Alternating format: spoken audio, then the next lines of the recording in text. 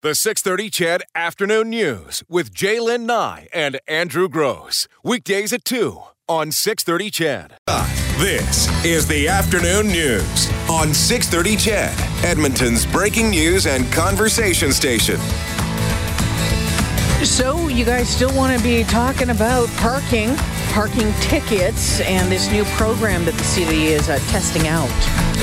Yeah, so the Edmonton City plans to unveil a license plate camera operation to catch drivers. So here's how it'll work. There'll be cameras on 5 roving vehicles, and cameras will be installed in city parkades to capture license plate information and then check it against an interface that determines whether the driver has or has not paid for that spot.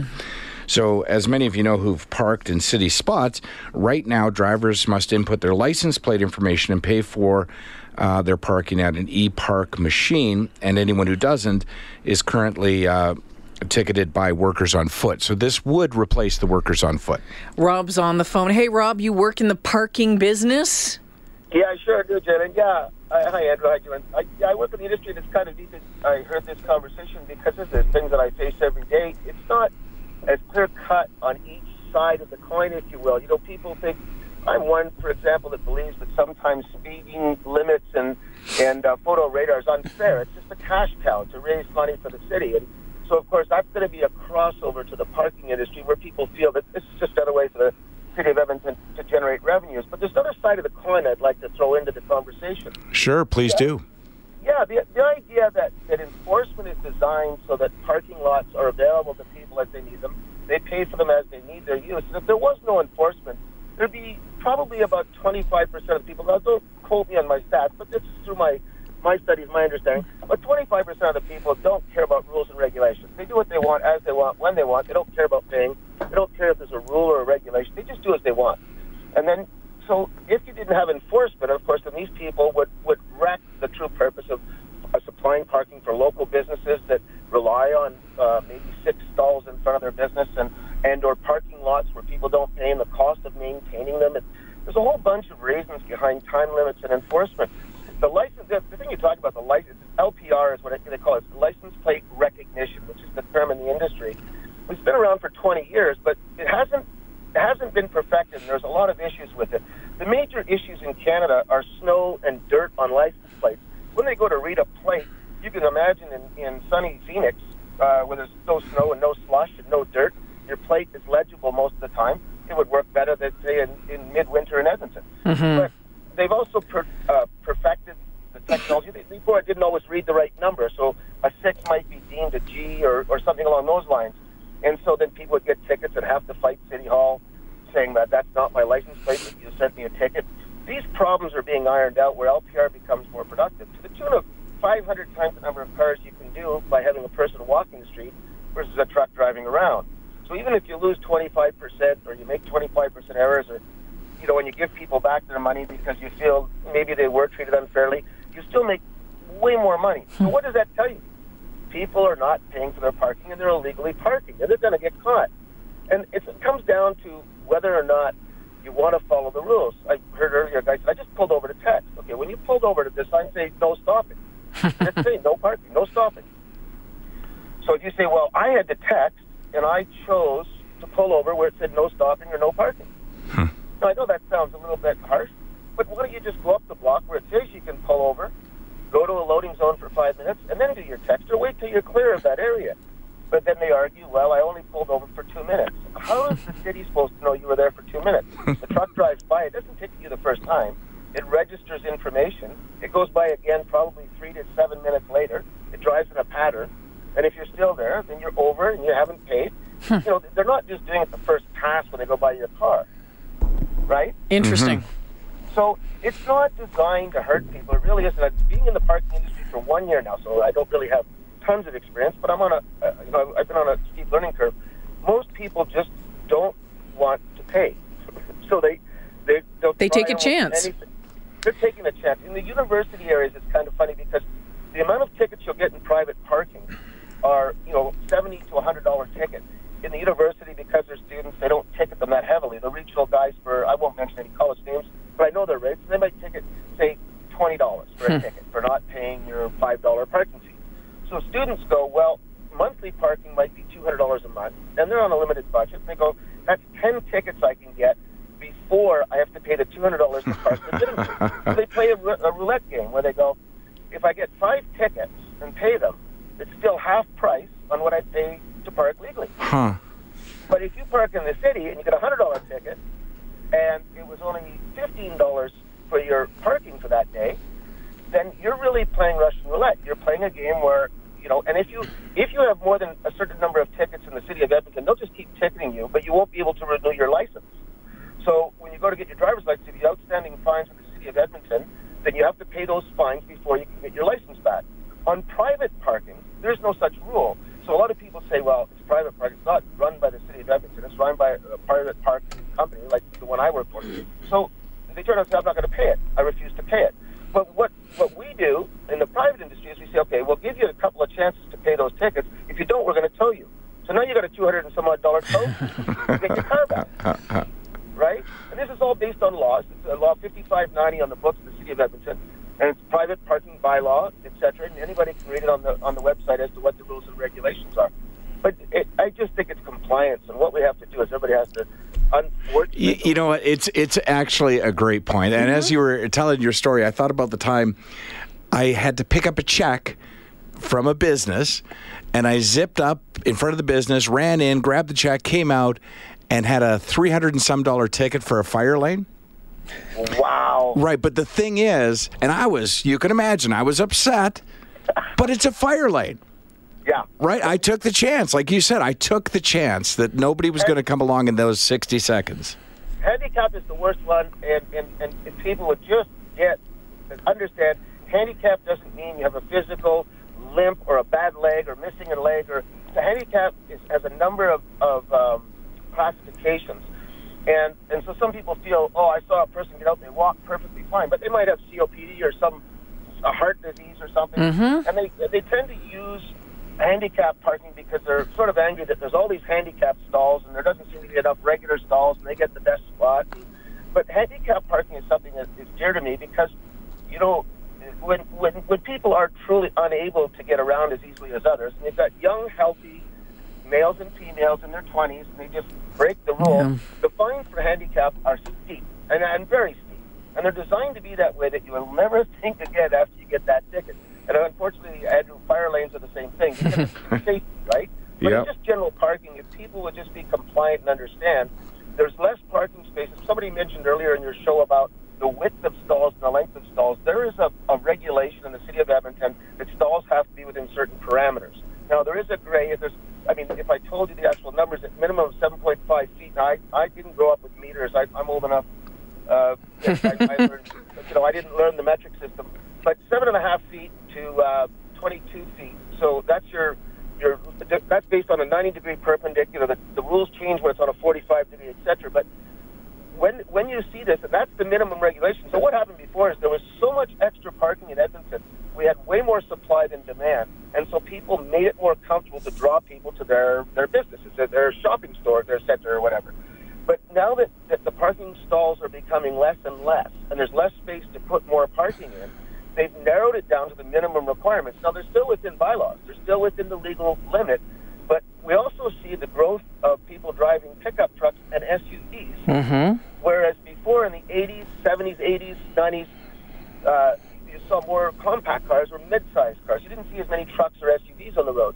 So the size of the cars and the limit of the space to get more people in is what's causing that. No, people aren't imagining it. It's true. It seems like the stalls are getting smaller, and in some cases they are. But Rob, for the most part, go ahead. Within regulation, there's a whole bunch of reasons. But I just thought I'd throw that. I don't want to take all your time, but I thought that might help explain some of the stuff that's going on. Great call, Rob. Yeah, thank you so much. Appreciate it.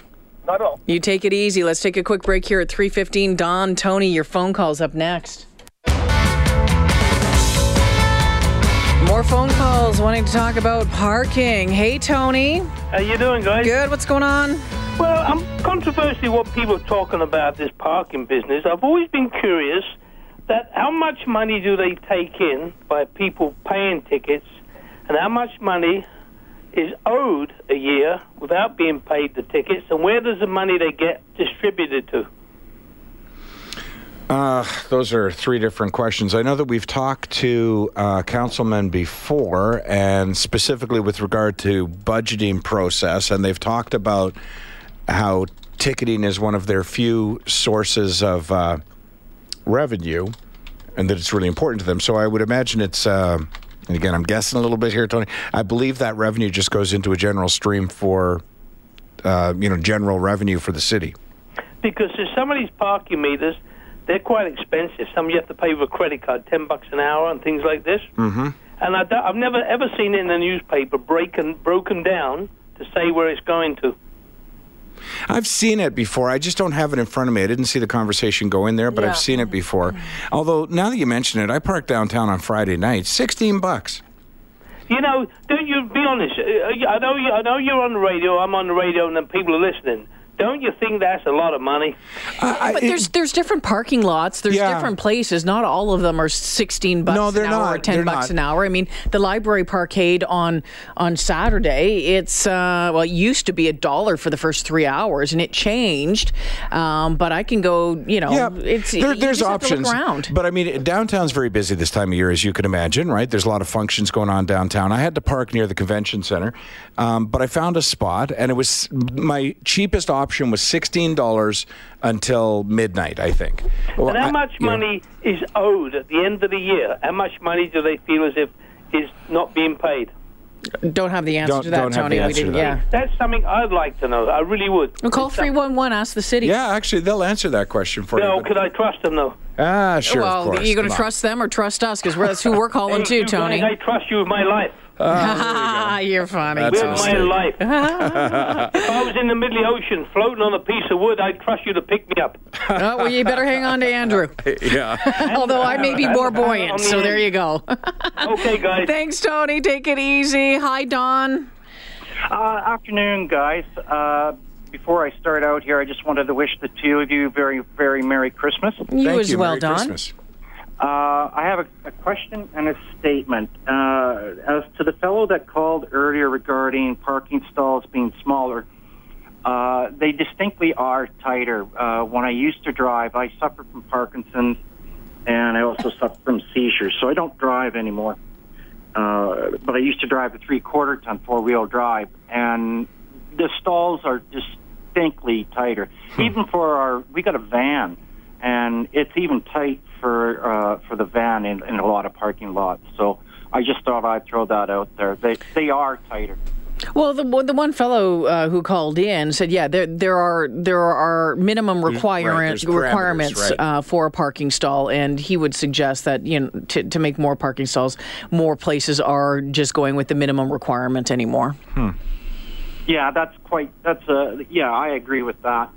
My question is, because now I'm no longer able to drive, and let me tell you, that just wrecks me. The E-system for parking and handicap placards. Now, I've called the city 3 different times. I've gone on their website. I mean, I stand a better chance finding Rudolph's hideout and his drinking little location than I can get a straight answer. So I was wondering if somebody out in Ched Nation could possibly give me a straight answer. How do you deal with a placard and the e-park? The last conversation I had with 311 was I was supposed to take the placard and scan it on the machine. Well, when I went there is absolutely no provision for scanning the placard. Why did you have to you have a placard? Yeah. Okay, why did you have to scan it? What was the issue you were having? Well, I wanted to know how I dealt with, parking in these areas that have these e-stations. Oh, I see. Okay. Wouldn't you just put your placard in there and your... Oh, no, because it doesn't matter. You still have to pay for it. It's just having the spot. No, parking in Edmonton, handicap parking in Edmonton's free, and that's even on their website.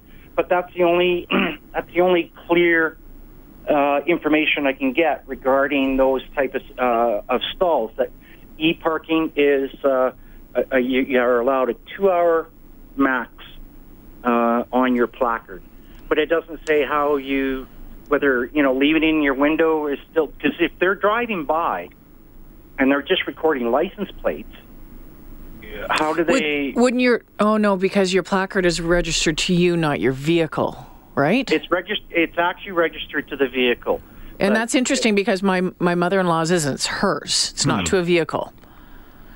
Well, it is to the person, but it's also registered to the vehicle, or however many vehicles that placard will be issued to, because they're transferable. You can move them from vehicle to vehicle, provided. That would explain why so many people, not so many, we've had 2 or 3 texts specific to handicap parking. So there's an issue there that we were not aware of. Well, we've talked to you. We opened that up a couple of months ago when it came to handicap parking in this city, and the challenges with it. And it was specifically about the placards and who gets them, how long they are for, what happens if someone dies who has one of them, and people continue on using them. Because remember, in Toronto, there was all sorts of problems with that. Right. Yeah, I do remember that now. Yeah. Well, if you have a permanent disability, it's 5 years.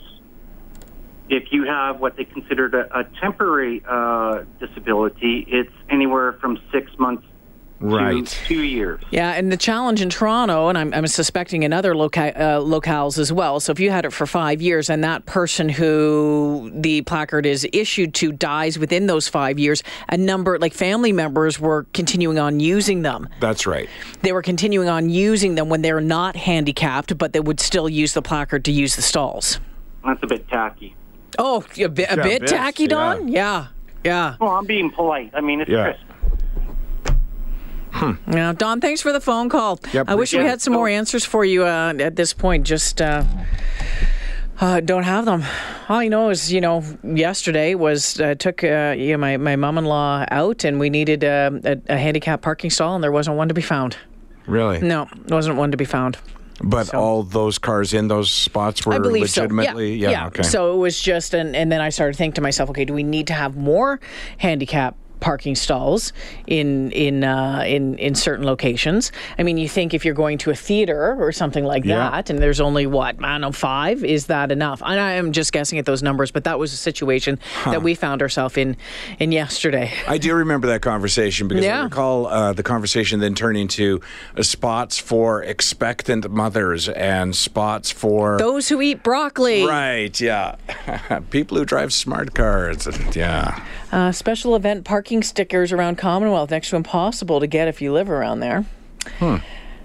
A big problem with parking lots is that no one knows how to drive, and when there are a few idiots parked crooked over the line, it screws up all the other spots, and we end up short on spots. You know what? That's what I was going to say, and then I didn't want to get into one of these rants, but that was the problem at Southgate. There was lots of parking spots available had the individuals who parked actually put their car between the yellow lines. And the tricky thing is, and I was at Southgate the other day, and the exact same thing happened to me. I'm trying to get into a parking spot, but everyone else is crooked, so I go in on a crooked, over the yellow line. By the time I come back, I'm the jerk. Exactly. Because those people have left. Yep, absolutely. Doug from the EPS says outstanding unpaid fines are going towards your vehicle registration for payment with new legislation. They used to go to warrant. So I'm not sure if you understand that one. So it'll be added to your vehicle registration cost. 3:27 on the 6:30 CHED Afternoon News. We'll take a break here. We're going to switch gears after the 3:30 news. Check in with Todd Hirsch, the big boss man, economist over at ATB Financial. Engaging conversation with Jaylen Nye and Andrew Gross. Breaking news with Eileen Bell and sports with Morley Scott. This is the Afternoon News on 630 CHED, Edmonton's breaking news and conversation station. All right, Monday at 3:30-ish, and it's time to check in with Todd Hirsch, who is the chief economist with ATB Financial, with another edition of The Hoot. The Hoot, you missed it. I hit my cue and didn't have my mic turned on. The Hoot. Okay. Hi, Todd. Hey, Todd. Hi, guys. That's pretty weak today. I don't Wow, know. Have to do it again. Okay, sorry, we're out of time for you, Todd. They call me Mr. One Take. Okay. Todd, last week when we spoke with Rob Roach, he talked about 3 things to keep an eye on economically for the new year. You want to talk about 3 things specific to gas. And before you do, let me ask you this. Do some people sort of confuse oil and gas? Absolutely. I've run into otherwise intelligent people who didn't think there was any difference between the two. They thought it was just a different word for the same thing. So it just goes to show there's a lot of misunderstanding out there around natural gas, which is kind of the forgotten hydrocarbon. You know, in the last several years, we've been so focused on oil that we tend to forget that natural gas, at certain points in Alberta's history, probably around 15 years ago, was in fact much, much more lucrative and much more valuable to the provincial coffers than, in fact, crude oil. So what has been going on with natural gas during this time in which oil prices have been dropping? What's been happening with gas? Well, about almost, I think, probably 8 or 10 years ago, natural gas prices collapsed. So they used to be at, around $8 or $10 for a little while, but now they're around $2 or $3. Oh. And they've been in that range in a holding pattern between 2 and 3 for several years. And because of that, there hasn't really been a lot of emphasis and new investment in natural gas in Alberta. It has been more focused on crude oil. And then when crude oil prices collapse, now they're both, kind of low. Oil prices having recovered a little bit, but natural gas prices really haven't. So you say there's a few things we need to watch out for, keep an eye on in 2018 and how they're going to affect the energy sector. The first, pipeline capacity. Tell us about that. Yeah, well, unfortunately, the pipeline system in Alberta and the transmission system of moving gas out of Alberta, it tends to bottleneck at certain pinch points. And the main transmission system is the TransCanada NGTL pipeline system. That is the main exit for gas flowing out of Alberta. But because it does hit these bottlenecks and these pinch points at certain times, it tends to back the natural gas back into Alberta, and that depresses the Alberta benchmark price. And the best metaphor, I think, to use for it is, think of a really busy global airport like Toronto or London Heathrow is probably a better example.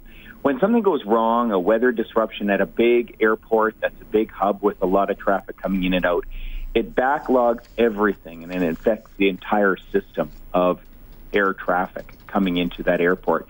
So natural gas in Alberta, it's the same way because of the transmission system.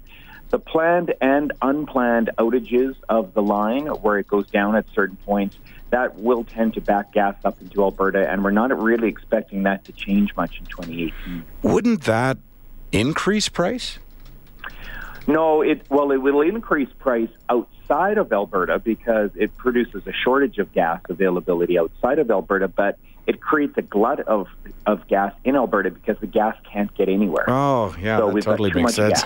Yeah, that totally makes sense. Because, of course, every time gas prices go up, any kind of petroleum product prices go up, people accuse the companies of being in cahoots. Yeah, by design, they've stopped the supply. That's interesting.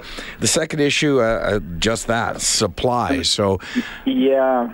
Well, because of the way natural gas, a lot of producers operate in Alberta, it's a bit of a treadmill that they get onto. So the decline rates in some of these gas wells, the gas production declines 20 or 30 or even more percent after a very short period of time.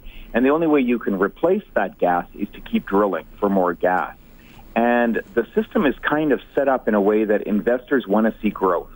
And if you're not showing growth, that sort of counts against you, and it can restrict your investor appetite for your company, and that restricts your capital. So what happens is these gas producers, they hit these decline rates on their gas wells, but to replace that, they have to keep drilling, which depresses price. So there's a lot of supply coming out, even though the price signals really should indicate that, in fact, we need less gas. But because of the way the system is kind of set up, producers keep drilling and keep producing more gas.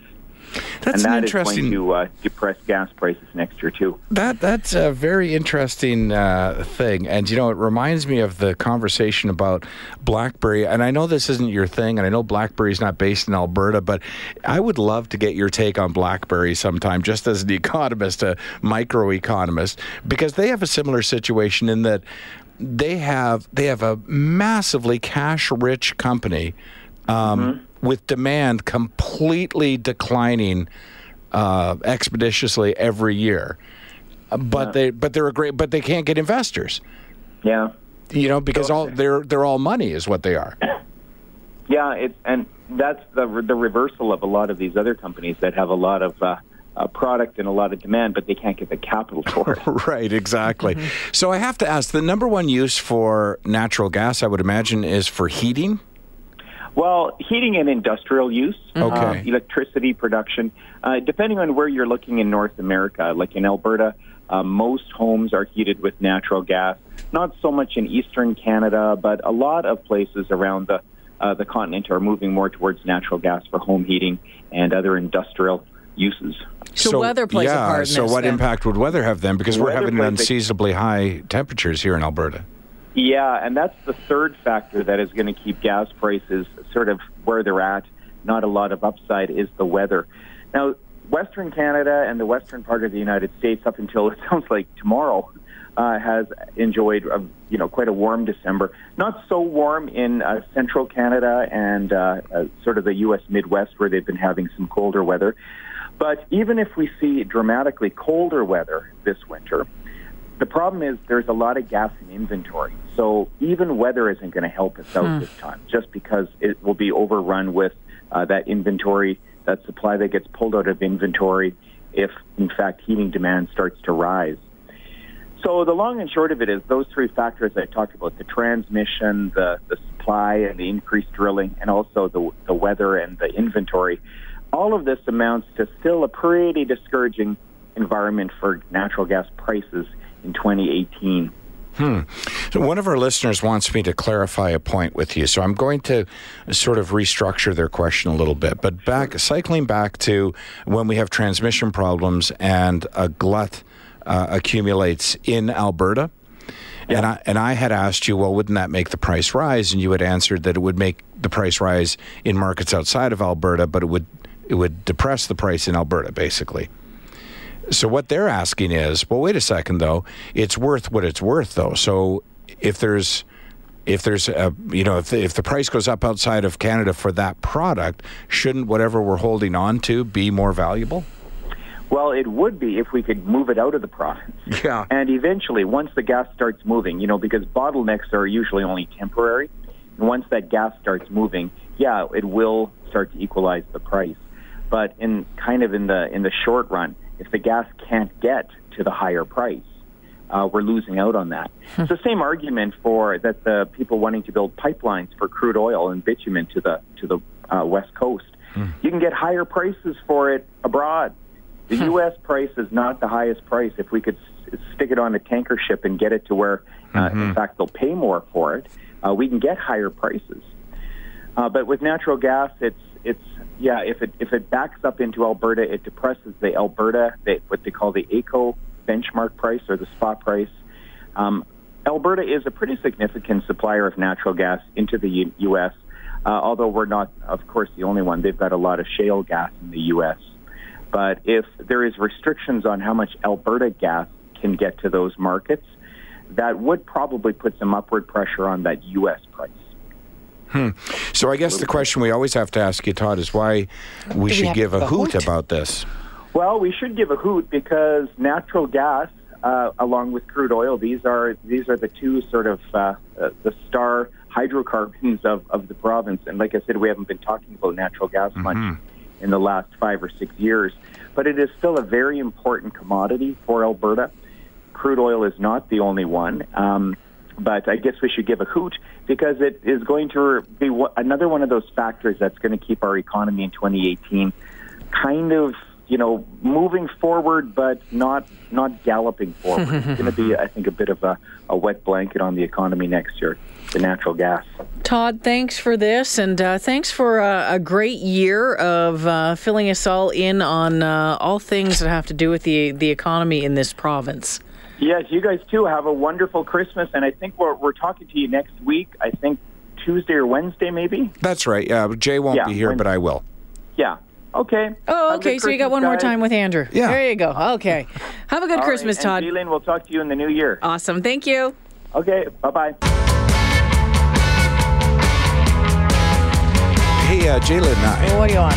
Just a moment ago, we were talking to Todd Hirsch at ATB Financial, and he was talking about gas line transmission, and he said, imagine a major airport that had some kind of problem that shut it down. Well, I didn't want to interrupt Todd, but it just happened over the weekend. Oh, Atlanta absolutely shut down for hours. Power's now been restored at the Hartsfield-Jackson Atlanta International Airport, which, by the way, is the main hub for Delta Airlines. It's one of the busiest in the in the Chicago O'Hare used to be the busiest. I'm not sure which airport is the busiest now, but certainly this is a massive airport and a big one. International flights were diverted to other airports.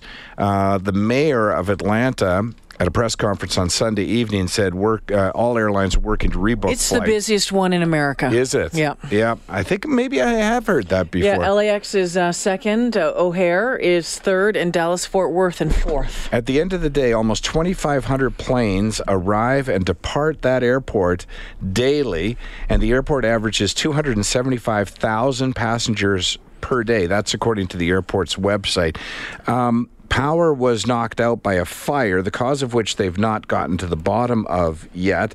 But potentially there was toxic fumes, which took 2 hours for fire crews to put out before they could deal with anything else. And then, of course, after that, people come in to try and restore the power. The kind of things that went out were what I guess in hindsight, you go, yeah, of course. But you wouldn't think at the time. With power out, doors didn't open, and stores couldn't sell anything, and so people. The mayor said that as soon as it happened, that they were distributing water to people, that they'd made other accommodations for them to go to the convention center in College Park, which can hold 8,000 to 10,000 people. That was for anybody stranded who wasn't able to get out. They sent shuttles to send them. They got the doors open, obviously. They were allowing them to make a one-time change. Yeah, all the airlines are being pretty cooperative about it. I'm looking at some of the pictures that were tweeted from this, and you have all these people going up the escalator, which I'm guessing they're walking up the escalator, and there's a staff member sliding down the middle of it so he can get to places. But that ranks right up there with, your travel horror story. The trip that you took, the trip that you took where something massively went wrong, or everything went wrong. I mean, there's a difference when you show up and your luggage is not on the same flight, but maybe shows up on the flight an hour later, or the one that is doesn't ever show up. Right, or there's also a difference between those kind of situations and situations that are to some extent self-induced. And I know that when you talk about travel mishaps, a lot of times somebody will tell you about the cruise they missed, and it's because the flights were delayed. And if you look at, you gotta book the day ahead or two. You totally have to. You have to pick a city that you would like to see and get there a day early. Coach and I are talking about where we're going to go to New Orleans at Easter, and there's one flight that gets us in 3 hours earlier, so at 1:30 in the afternoon instead of 4:30, but it's only a 52-minute stop in Denver, I think. I can't remember where it was. And I just said to him, I'm not sure 52 minutes is worth... Well, where does your mind go to? Does it go to missing the flight or missing the luggage?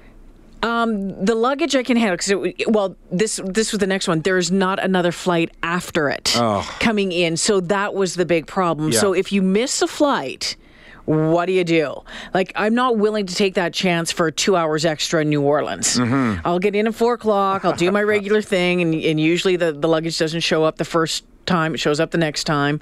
But we sat down and debated it, whether or not it was worth it for 2 extra hours. Really? Do you find I think this is a no-brainer. Oh, no, for sure. Do you find in booking American flights in general, using any airline that's based out of the United States, that it's just a slightly different experience than booking with Air Canada or WestJet, and that it just always seems a little sketchy? Either they change the departure time, or they reroute the flight, or there's an issue that you had never had before. And I told you last time, but very quickly, we had a family trip, that New Orleans trip in the summer, where suddenly we're not flying through L.A., we're now flying through Houston or somewhere. And when I phoned the airline, an American airline, not the American Airlines, and said, why was that changed? And they said, you had less than an hour to switch flights in L.A., so we've put you through Houston, I think it was. And I said, okay, with less than half an hour And she was like, yeah, I know. It's funny, eh? And you think about that, right? Every time we fly through Houston, the luggage never arrives in New Orleans. Every time. We had to, somebody should have timed us, because I'm pretty sure we set a ground speed record for getting 2 different terminals, by the way, because we're flying in international and we're going out domestic. We made it. First world problems, eh? I know. And oddly, you know whose bags were first off the plane in New Orleans? Ours. Come on. They must have been the last one's on. The 630 CHED Afternoon News with Jaylen Nye and Andrew Gross. Weekdays at 2 on 630 CHED.